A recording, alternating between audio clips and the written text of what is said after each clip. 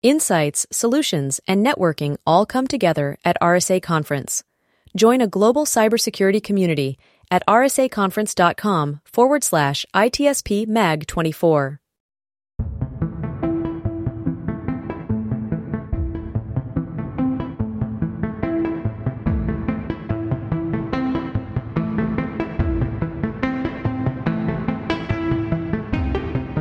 Welcome to the ITSP Magazine Podcast Network. You're listening to a new Redefining CyberSecurity podcast with Sean Martin. Have you ever thought that we're selling cybersecurity insincerely, buying it indiscriminately, and deploying it ineffectively? Well, perhaps we are. Let's look at how we can organize a successful information security program that integrates business culture with people, process, and technology to drive growth and protect business value. Knowledge is power, now more than ever. Imperva is the cybersecurity leader whose mission is to protect data and all paths to it with a suite of integrated application and data security solutions. Learn more at imperva.com. Pantera, the leader in automation security validation, allows organizations to continuously test the integrity of all cybersecurity layers by emulating real-world attacks at scale to pinpoint the exploitable vulnerabilities and prioritize remediation towards business impact. Learn more at pantera.io. Hello, everybody. This is Sean Martin, your host of the Redefining CyberSecurity Podcast here on the ITSP Magazine Network, podcast network, that is, not just a network, and where we get to talk about all things at the intersection of technology, cybersecurity, and society. And as the host of this show, I dig deeper into cybersecurity, which, funny enough, sometimes crosses over into the world of privacy. And not always, but there's some overlap there, and perhaps some conflicting things as well, which we may or may not touch on today. A good friend of mine posted a note on LinkedIn, which is where, honestly, that's where a lot of my inspiration comes from, new topics and interesting things coming to bear. And a new book is on its way, The Privacy Leader Compass, co-written by Dr. Valerie Lyons and Todd Fitzgerald. And I'm thrilled to have Dr. Lyons on with me today. Doctor, how are you? I'm good. Thank you for having me on. Delighted to be here. This is going to be fun, talking about privacy, and the word compass excites me because I'm all about how to operationalize something. And for me, that means, because the way my brain works, it means a project. You have a start and a destination, and hopefully some decently defined path of how you want to arrive with success toward whatever the end is. Maybe multiple ends, multiple milestones, but nonetheless, a compass guiding you is super important in my mind. And so we're going to talk about the book and some of the things within it. Before we do that, though, a few words from you about your journey and leading up to the writing of this book. So what I suppose took me to the book was I'd spent a number of years in privacy, working in privacy, prior to that working as a CISO in cybersecurity. So I'm a bit like the human version of 27001 and 701. You know, I have an extension, and that extension has been the last decade in privacy. And then I kind of decided to formalize that with a PhD in privacy. So that took me over 5 years, essentially, to complete that PhD. And then when I finished the PhD, it's kind of like bucket list, you know, a series of different things. I wanted to really bring some of that knowledge that I had gained over those years to the fore. I didn't want it to sit in a vault and just gather dust. I wanted to bring that knowledge, and not specifically the PhD research that I did, but more the knowledge that you amassed sort of around a PhD in terms of all the reading that you do and sort of being aware of different pieces of research that are ongoing and going to conferences, amassing a knowledge. That's really what you do in a PhD. And I'd already seen the quality of the CISO compass. I'd seen how it was structured. I really liked the way it wasn't jumpy, because a lot of the scholarship that I'd seen and literature that I'd seen was quite jumpy, particularly with multiple authors. So I partnered with Todd to sort of leverage that structure, which was the 7S model, to produce a book for privacy leaders rather than cybersecurity leaders. And that was the Privacy Leader Compass. So that's how it was born. Nice one. And you equated it to having children in your post that I saw. And oftentimes I'm a father, so we create another being and we do our best to shape it and form it, and then off it goes, right? And it does its thing. And hopefully it brings, as a child or in the form of a book, brings goodness to those that interact with it, right? I just hope that it's not going to have as much of a need for investment after its publication than the child does. But it is very similar in terms of you're nurturing something for a long time and nothing is happening. No one knows about it. It's the big secret. But you're working away on something for a long, long time. And then one day it gets delivered, it's in a box and you open it up and there it is, this thing, a book. And for people who've written more than one book, it's like having your second child and your third child. It's not the same as the first. The first was just the big experience, the big surprise. And that's what it is for me. I thought a book would be just like children. I quite romanticized it, and it's absolutely hard work. Writing a book is not for the faint-hearted. And so there's so many similarities between having a baby, romanticizing it. I had romanticized my first child out of all proportion. I was so disappointed by the reality of it. But I'm much more realistic about the book than I am about having children. Yeah, and to your point about investment post release, if you will, I suspect, I don't know, even based on my own experience, a lot more work beforehand goes into creating a book. You talked about the research for your PhD, the work that you've done over the years. I don't know, can you share a little bit about how all of that came together? Because nothing can match hands-on experience, right? And then there's studying the topic and looking at best practices and leveraging frameworks to kind of help shape one's mind and how they might approach it. And then there's the research that just fills all of that.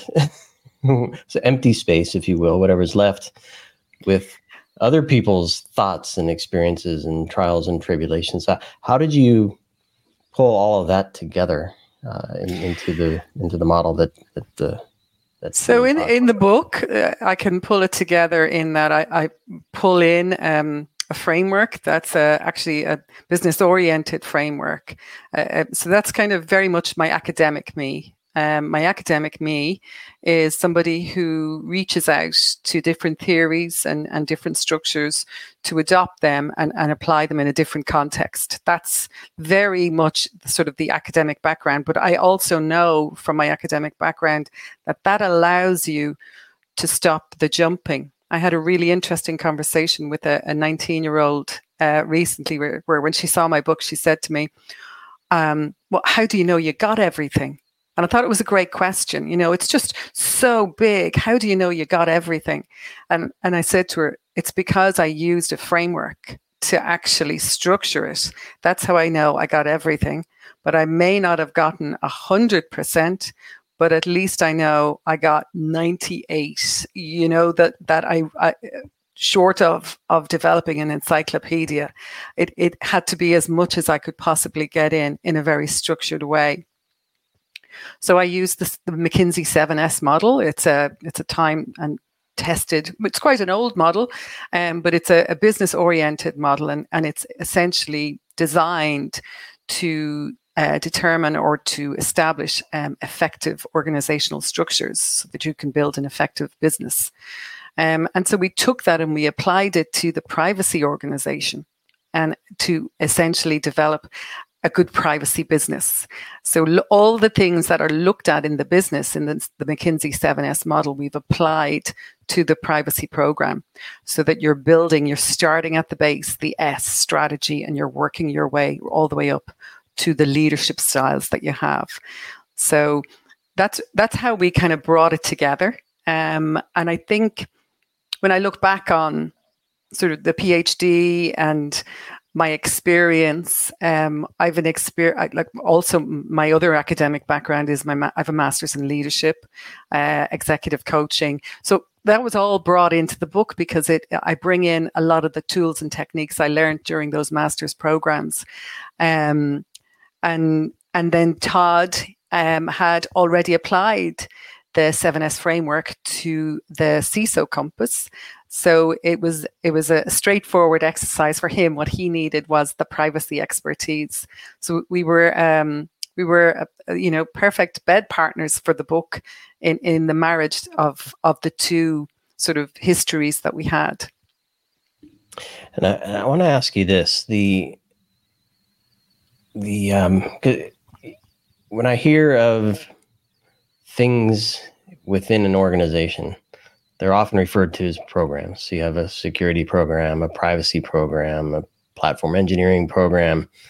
And what you just described was replacing the word program with business, which to me could be pretty profound, right? Because you have to look at potentially things through different lens, not just what is the objective, but what's the cost and return of achieving that objective, right? And are you able to do that? Do you have the resources and the skills? So maybe can you touch on that a little bit? Yeah, it's a really good question. Business effectiveness, which is essentially what the 7S model is, if you're looking through it through the effectiveness. So rather than looking at the privacy organization as a return on investment and what money do you get back from that, I think there's a separate way to look at that. But what you're looking at is the effectiveness of your privacy program or your privacy organization. And that effectiveness can be established by a number of different things. Trust, your customers, having trust. So if your customers trust you, then you're obviously doing your job right, because privacy breaches will decrease trust. Lack of breaches. You can have lack of fines. There's reputation, there's lots of things you can do to measure the effectiveness of the actual program. Return on investment for privacy is a very, very difficult one to measure. It's a very difficult one to measure. What I can say is that if you look at the Fortune 100 organizations and what's in their CSO reports, I'm not saying you can quantify the measurement, but in their CSO reports, they do have ESG figures. So you'll see quantification there, and CSR does include privacy and cybersecurity in the CSO reports of those Fortune 100 organizations. So you can get metrics. If you look at those reports, you can get a number of different metrics that can provide sort of insight into effectiveness.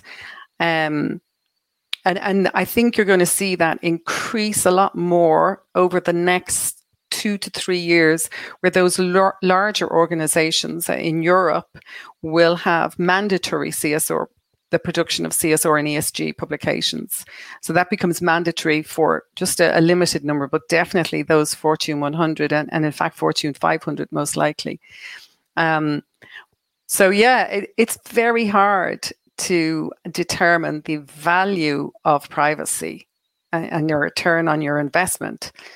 But at its most basic, if you look at it at a very basic level, it's going to be no fines, compliance, data protection, no breaches. They're the very basics. But I think there's much more if you start looking at your consumers and society, like decreased privacy concerns, increased consumer trust, increased intention to purchase things. These are all things that will result from effective privacy programs, but not necessarily just yours. So many questions in my mind. Yeah. I'm just thinking, and I'm going to put this out there because one of the things I often ask my guests, and it's typically in the conversation or the context of cybersecurity, and I'm a risk management guy at heart. So everything for me is how do you reduce exposure in the first place, which could help with, just as an example, if I'm worried about privacy, maybe I shouldn't collect the data in the first place. And if I'm not collecting as much, maybe I don't need as much storage and heavily reliance on massive replications of data for disaster recovery and sovereign cloud or sovereign digital sovereignty requirements. And I don't know, there are lots of these things which then ultimately could impact ESG results, right? If you're not using much data center. So what are your thoughts on help? And I don't know if it's how much of this you cover in the book, maybe, but using the understanding of what privacy is and what risk to privacy is to really help companies achieve something better than just, I'm going to protect all the data that I've collected because I've already collected it.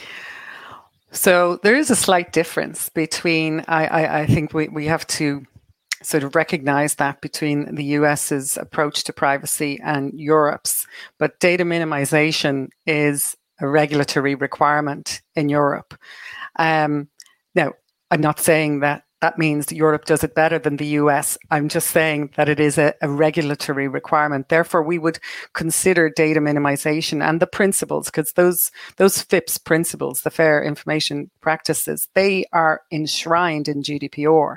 So instead of being sort of discretionary or with some leverage to kind of fiddle with them somewhat, they're mandatory, they're enshrined, and so they're regulatory requirements.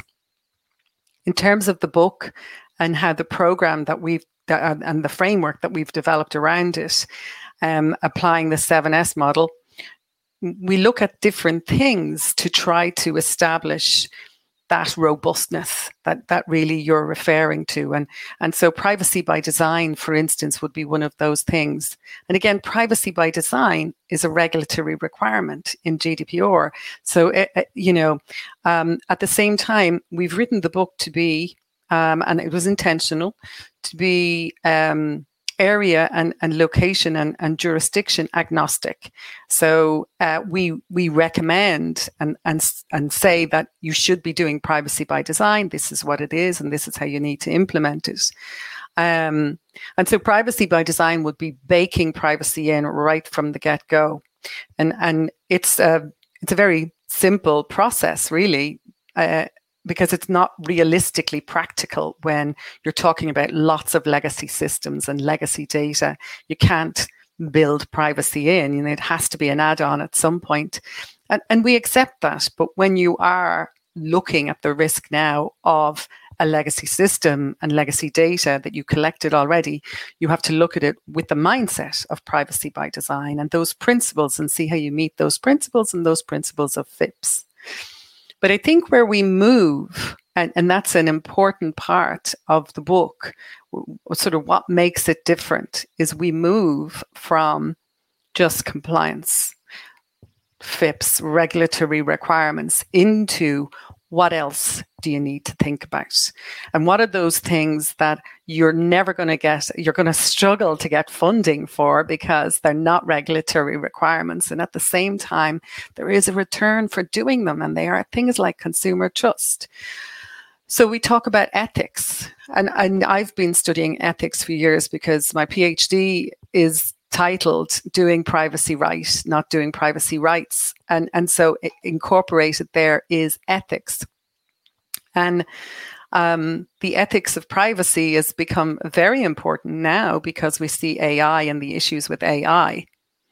But it shouldn't be kept to just AI. when we talk about ethics, we should be thinking, I've simplified it into just because you can doesn't mean you should.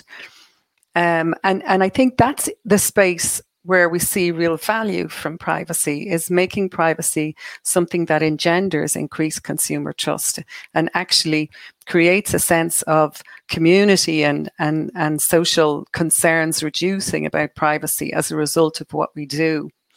And I can give you a good example would be Cisco. Cisco do an awful lot of work in this space of advocating for stronger privacy, of advocating for a stronger internet, for and they've written amicus briefs, and there's a lot of evidence out there of work that they do in the background to promote privacy.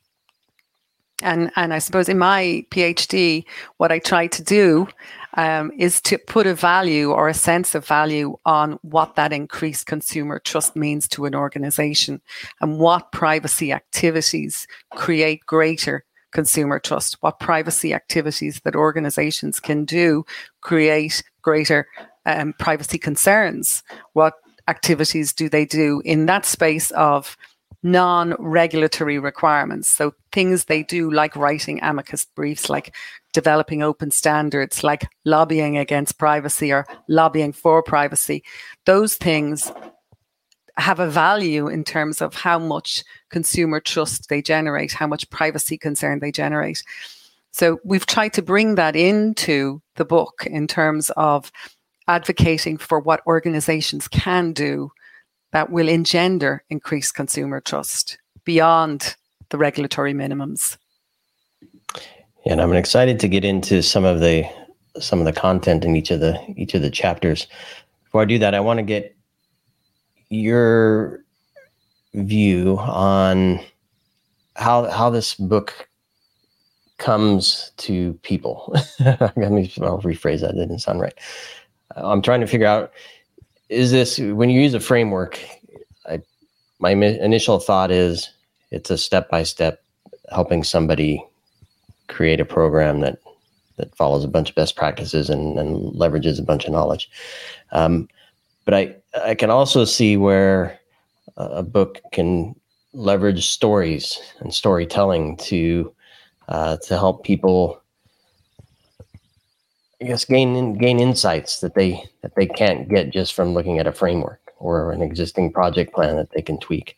And then there's a way to present things that makes it thought-provoking. So it's not just a guide, or a reference book, but can get people to think for themselves in the context of their own business and the regions that they're operating within. So what combination of that and more or less does this book represent? How do you expect people to leverage it, I guess? And again, it's a great question, Sean. It's a reference book. I wanted it to be a book that would be on the desk of every privacy leader, that it would be their go-to almanac. But it is also a guidebook, and also, most importantly, similar in structure to the CISO Compass. It has contributions, cases and vignettes and stories, as you call them, from more than 60 pioneers in privacy.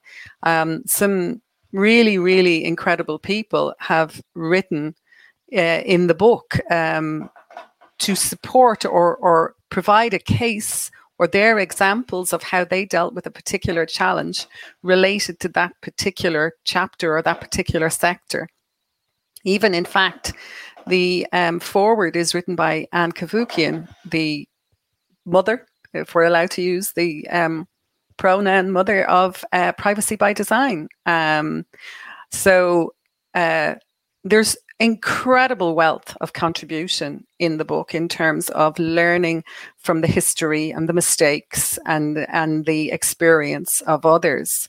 And I think both Todd and I would be staunch advocates of the collaboration, of connecting with and learning from others who have tread that particular path in the past. Why tread it yourself when you can learn from them. So I think it's also going to be stories, war stories and learning stories from these, pioneers in privacy and in the privacy industry. And also there's, we didn't didn't stick with privacy, because there's people who've worked in trust and people who've worked in cybersecurity and people who've worked in ethics. There's lots of different elements that we've tried to find the right pioneers for those particular sections. Yeah, that's fantastic. And at some point here, I'll present the spot, and then I'll put you on it wherever you're comfortable for one of those stories that stick out to you. So you can either share that now, or I want to go through some of the topics in the chapters as well.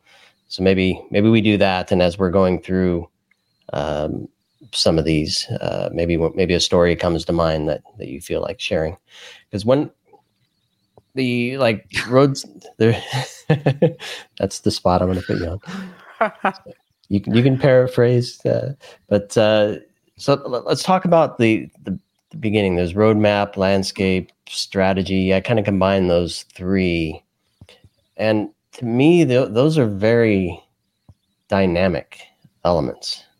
So I'm curious how you present that in the book in a way that stays fresh as people start to build their program.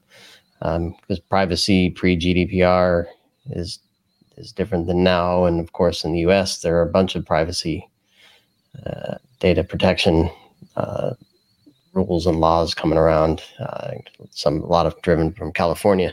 So how, and of course, business is changing, global business is changing, technology is changing. So how do you kind of, all those three together, strategy, landscape, and a roadmap for success, how do you present that in a way that allows for things to be dynamic?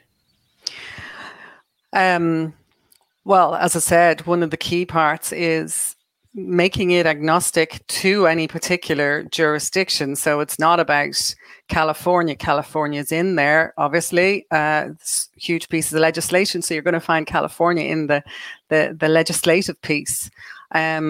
But, developing a strategy, it doesn't matter whether you're in the US or whether you're in Europe. When you're developing a strategy, you want to create a privacy vision. You want to ask yourself, why were you hired to do this job? Is it because the last person was rubbish, or were they fired, or, what was the reason that you were hired to do this job? And that doesn't matter in any jurisdiction. And so we go through the different things that you need to explore in the book in terms of developing that strategy.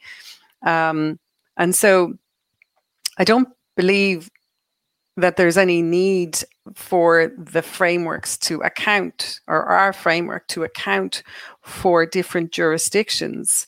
But in terms of how can we provide flexibility, if you want to call it that, I think by keeping it agnostic, you provide some flexibility. But with privacy, when it's in legislation, it's very hard to be flexible. And I've seen people try to simplify it and do various different things with legislation. It doesn't work. Legislation takes an awful long time to build. It takes an awful long time with an awful lot of really experienced people to create it. And so when it says X, I have the theory of don't fiddle with it, accept that is what it is, and you must do it that particular way. So there's no flexibility really in legislation, but there is in interpretation.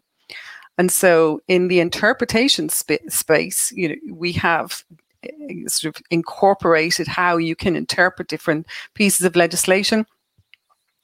The appointment of a DPO versus a CPO, there's flexibility there because in Europe, DPO is obviously a GDPR role. It's very much specified. If you call somebody a DPO, they need to follow a set of rules. So we make it clear that there are other words you can use if you don't want to follow those rules. If you want someone to become a privacy champion, for instance, they're not a DPO. And they therefore don't have to follow those DPO rules. And we've seen that a lot. Our experience would say we've seen it a lot, where people, by forcing titles, have forced roles to do things that actually the organization doesn't need to do. They create more record keeping as a result that they don't need to do, all because they misname a particular role. And the CPO role and the conflicts between those two roles and other roles. So there's a lot of flexibility in how we deliver, and that flexibility is incorporated into the 7S model as we go through the 7S model. We don't say in the book, you must implement a framework. We explain why frameworks are great. You know, the NIST cybersecurity framework and the privacy framework are to me, I'm a fan. But we go through the different frameworks and we explain why you would use one versus the other, and how you can use them and how you don't need to certify to them.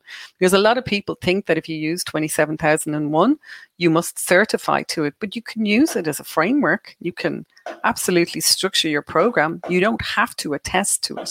So again, we've brought flexibility in there. So really, in business, there's no point in saying to people, other than legislation, you must do this. In privacy, it's the same. Legislation says you must do this, but you need to think about these other things as well and how you might achieve them if you so wish. And here's the benefits of doing them if you so wish. I love it. And it's interesting that you brought in the role and the human element here, because I wanted to kind of bounce around a bit and touch on staffing and skills and some of the things you mentioned to me, say understanding and scoping as well.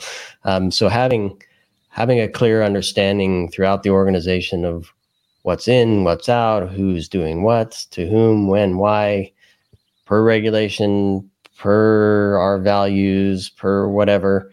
Can we achieve this? Where do we need help? It's a big, which obviously goes back to the strategy and roadmap piece.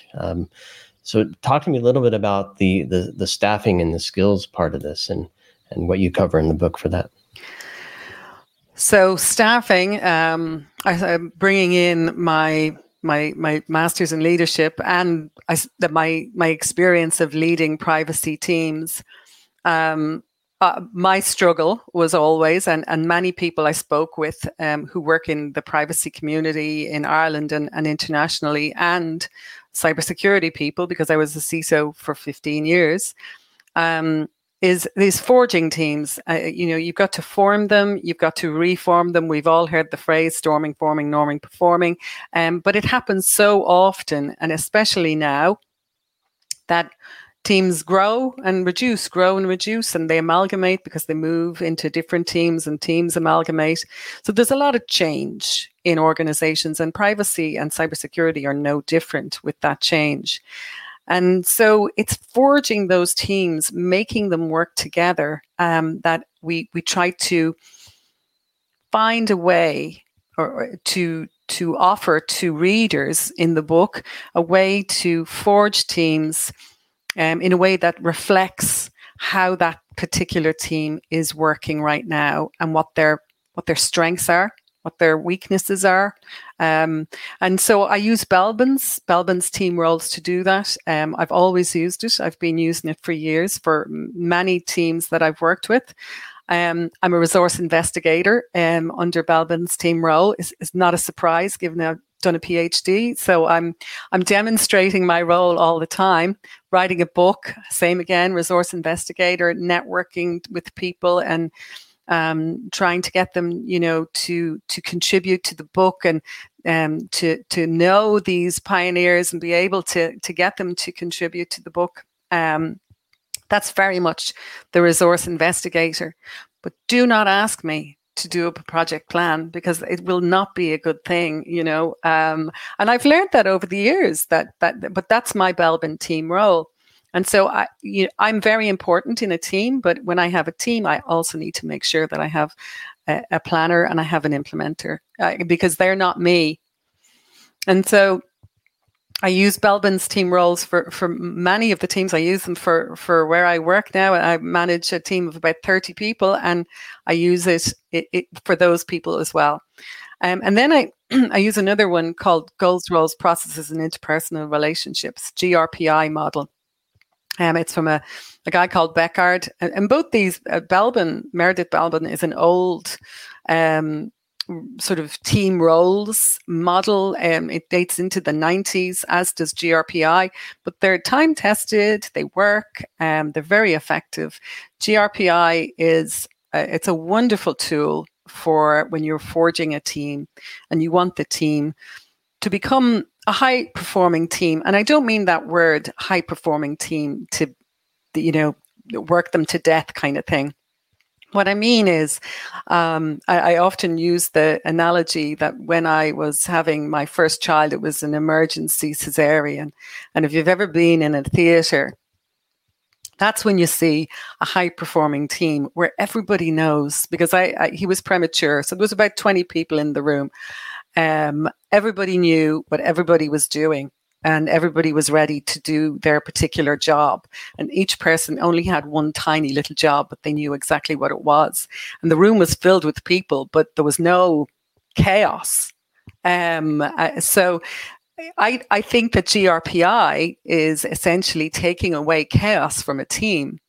And when you take chaos out of the team, when you bring calm, it's a really nice workspace for people. So it's not just about creating a team that's high performing, their output is amazing. It's also about creating a team that work well together, that are nice together, that understand each other, and kind and understanding and empathic. And GRPI helps to reach that space where people actually know the roles and responsibilities of everybody else and themselves. They know how they're going to interact with each other. What are we going to do when somebody's late for a meeting? And one of the things I often suggest is that everybody claps when the person comes back in again, or when the person arrives, because everybody laughs and it's quite light, but it's a sort of a deterrent for arriving late at a meeting. And so, there's lots of different interpersonal things that you can go through and agree right up at the get-go for that team.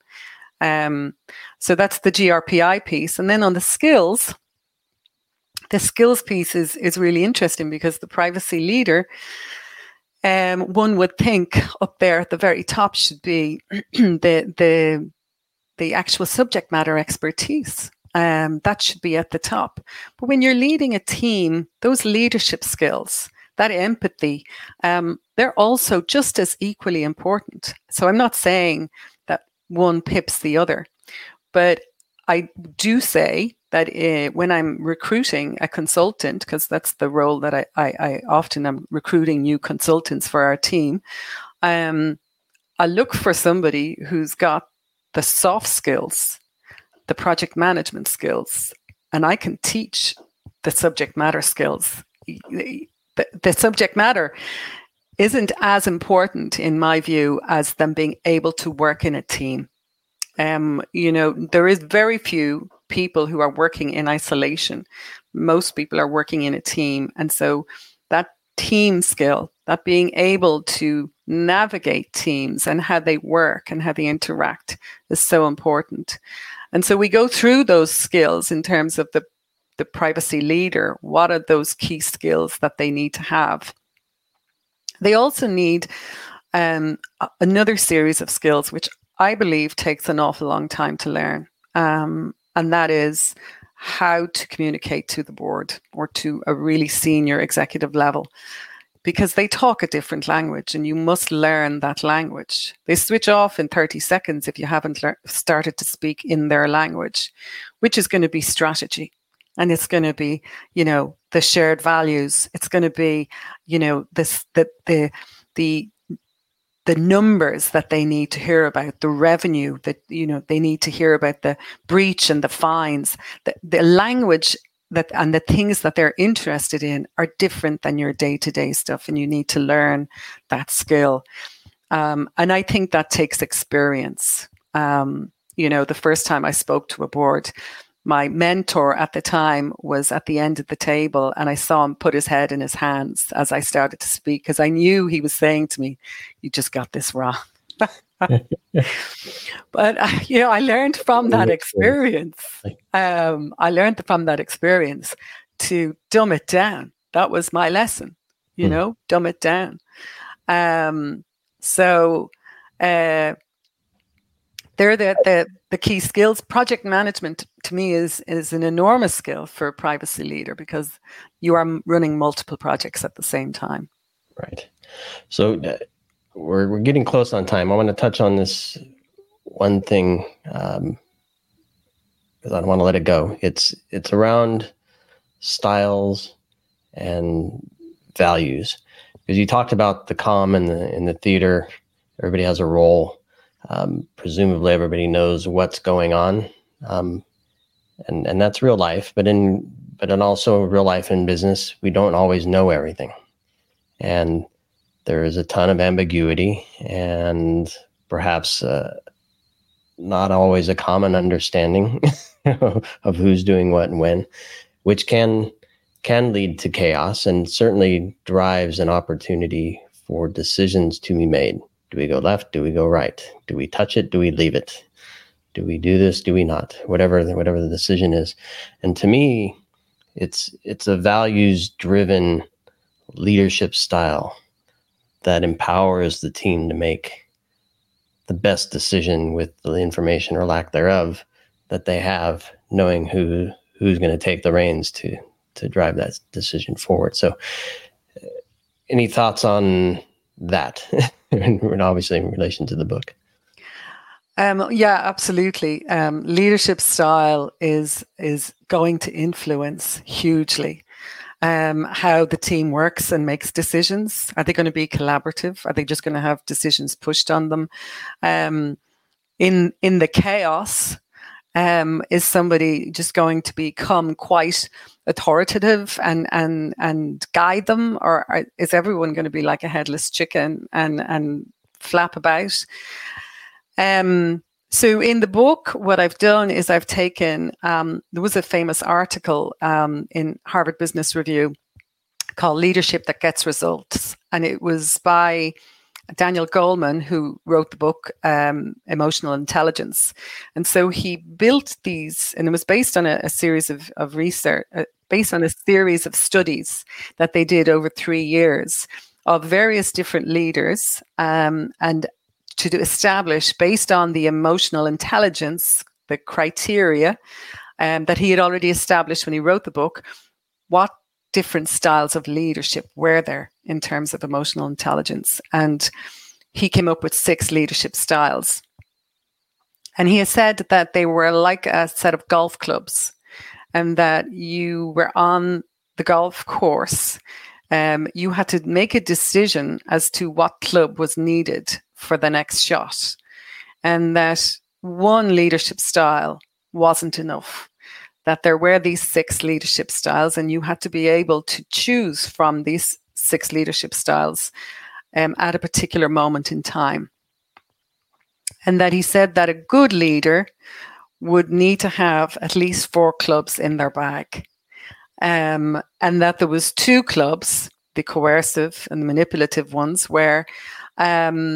were not really good to have in the bag, but sometimes you might need them, but that you really needed to be careful with them.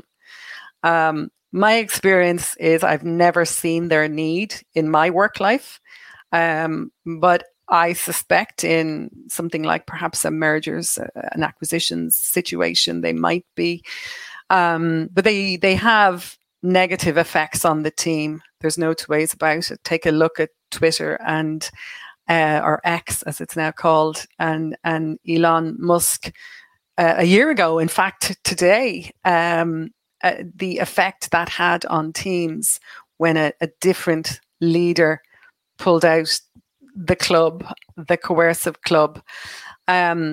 So we go through those 6 leadership styles, when to use them from a privacy leader's perspective. So we've analysed each style and gone through how you can use those styles within your privacy team, and what are the circumstances where maybe you might want to turn the volume up on certain styles, or when you might want to turn the volume down on certain styles. But you can do, what I think is interesting about the leadership styles is you can kind of go through them, and if you honestly explore yourself, you can figure out if you've got 4 in you. I'd say most people have 2. I think I probably have 3. So the 4th, I think you probably need a little bit of hardness to play with the 4th club, and the 5th and 6th I just don't play with. But most people I've spoken to say they have definitely got 2 of the leadership styles, and they fall into them naturally, but they're not always the same 2.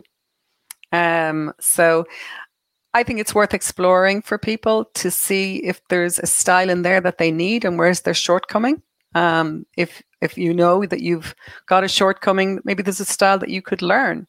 But I do think that when you are in a privacy leader role and you have a lot of people who are looking to you to make a decision, and to make a decision quickly, or to make a decision that affects them, that you need to make sure that you choose the right club for that moment. And it's not necessarily natural. Some people say it's natural. I don't think it is. I think sometimes you just need to take time out to think, what should my leadership style be in this particular circumstance? Always go for the driver. Just that's a fantastic analogy. So as we come to the end here, I'd love to hear a story. So either one recalled from the book, or one personal that you've experienced in your years doing this. Something that demonstrates a change in how an organization approached their privacy program. How an organization approached their privacy program. Or any other story that is coming to mind. I think what I think is more interesting, I'm not going to answer that, because the privacy programs you only have insight into a privacy program of what the organization tells you. You have to work in the organization to know truly what the privacy program is, whether it's just compliance and whether they're reporting that they're wonderful. They call this looking good versus being good. So there's a lot of whitewashing of privacy in CSO reports, for instance. So if you read them and you actually take time to read them, they're just window dressing compliance. So they're saying, we trained everybody in the organization, we've done this, we've done that. But actually they had to do that because GDPR said that they needed to make sure that they had everybody trained.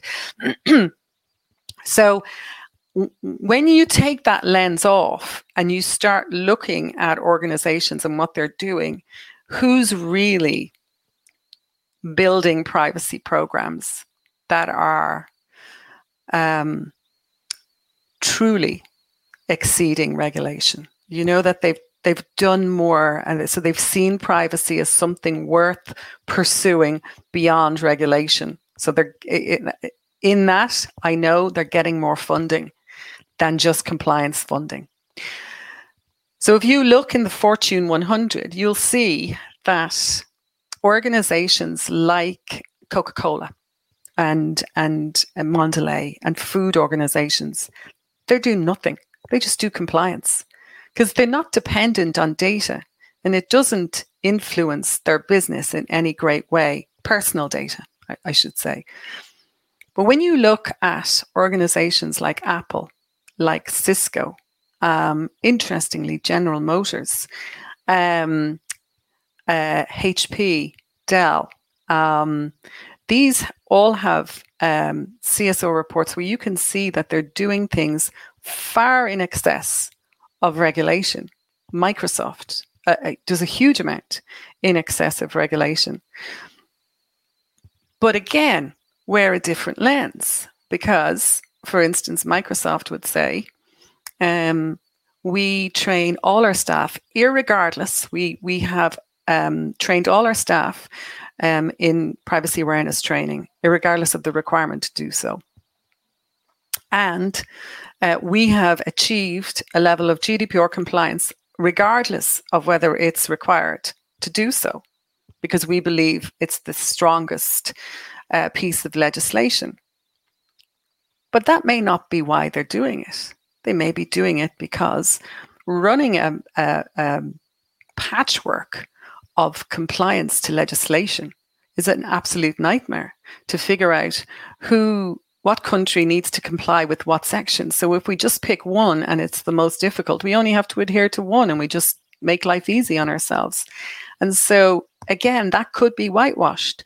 So you do have to have a very cynical lens to see through some of the things that are said within CSO reports.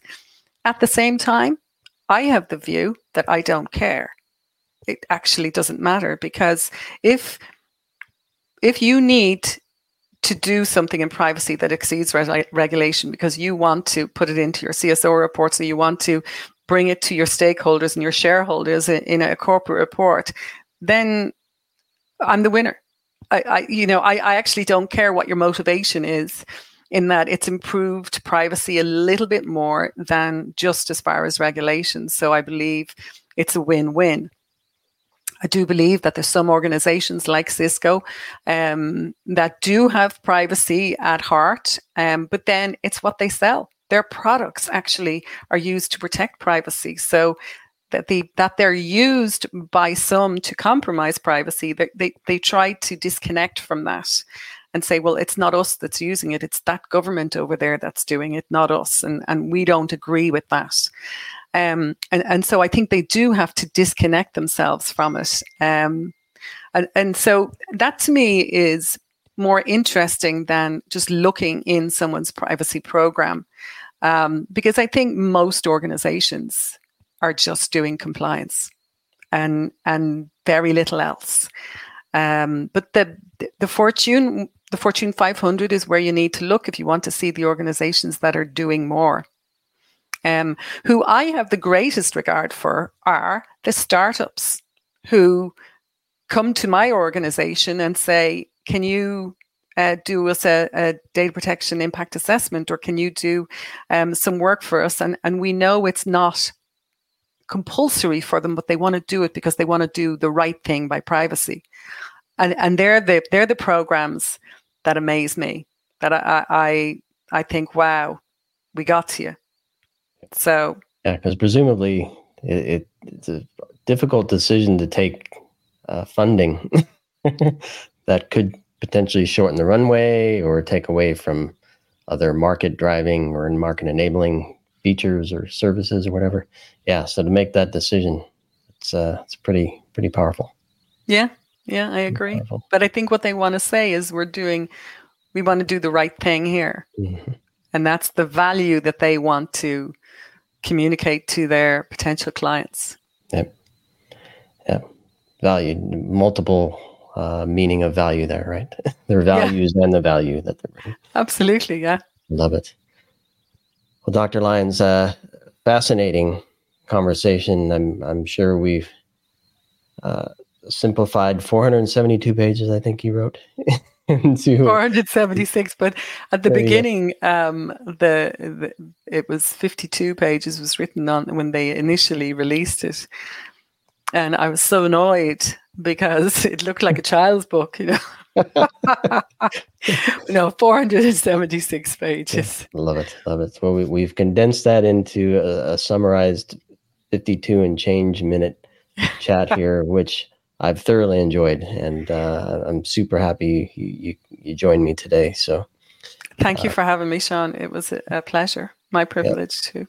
Fantastic chat, and of course, everybody listening, I'll include a link to the locations you can get the book. It's in a few different spots, and sure, we'll include a link to Todd's CISO Compass as well, because I think it's probably a good companion for folks who straddle that line. And anything else that Dr. Lyons wants to share that she thinks would be helpful? Maybe you mentioned a few frameworks, ISO 27001 and NIST, CSF, and privacy frameworks. Maybe those are good links. So I'll leave that for you, Dr. Lyons, to think if there's anything else that can help folks prepare for this and a good companion to your book. And thanks again for joining me. Thanks everybody for listening and watching. Please do share with your friends and subscribe for even more as we continue operationalizing security and privacy in business. So thanks everybody. Thank you.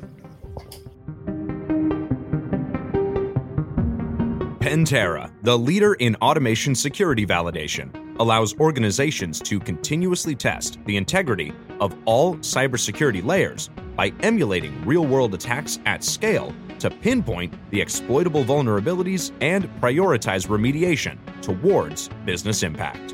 Learn more at pantera.io. Imperva is the cybersecurity leader whose mission is to protect data and all paths to it with a suite of integrated application and data security solutions. Learn more at imperva.com. We hope you enjoyed this episode of Redefining Cybersecurity with Sean Martin, part of the ITSP Magazine podcast network. If you learned something new and this conversation made you think, then share this show and itspmagazine.com with your friends, family, and colleagues. If you represent a company and wish to connect your brand with our conversations, you can sponsor one or more of our podcast channels. We hope you will come back for more stories and follow us on our journey. You can always find us at the intersection of technology, cybersecurity, and society.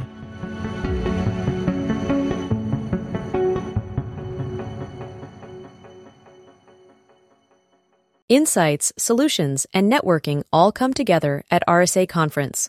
Join a global cybersecurity community at rsaconference.com/ITSP Mag 24.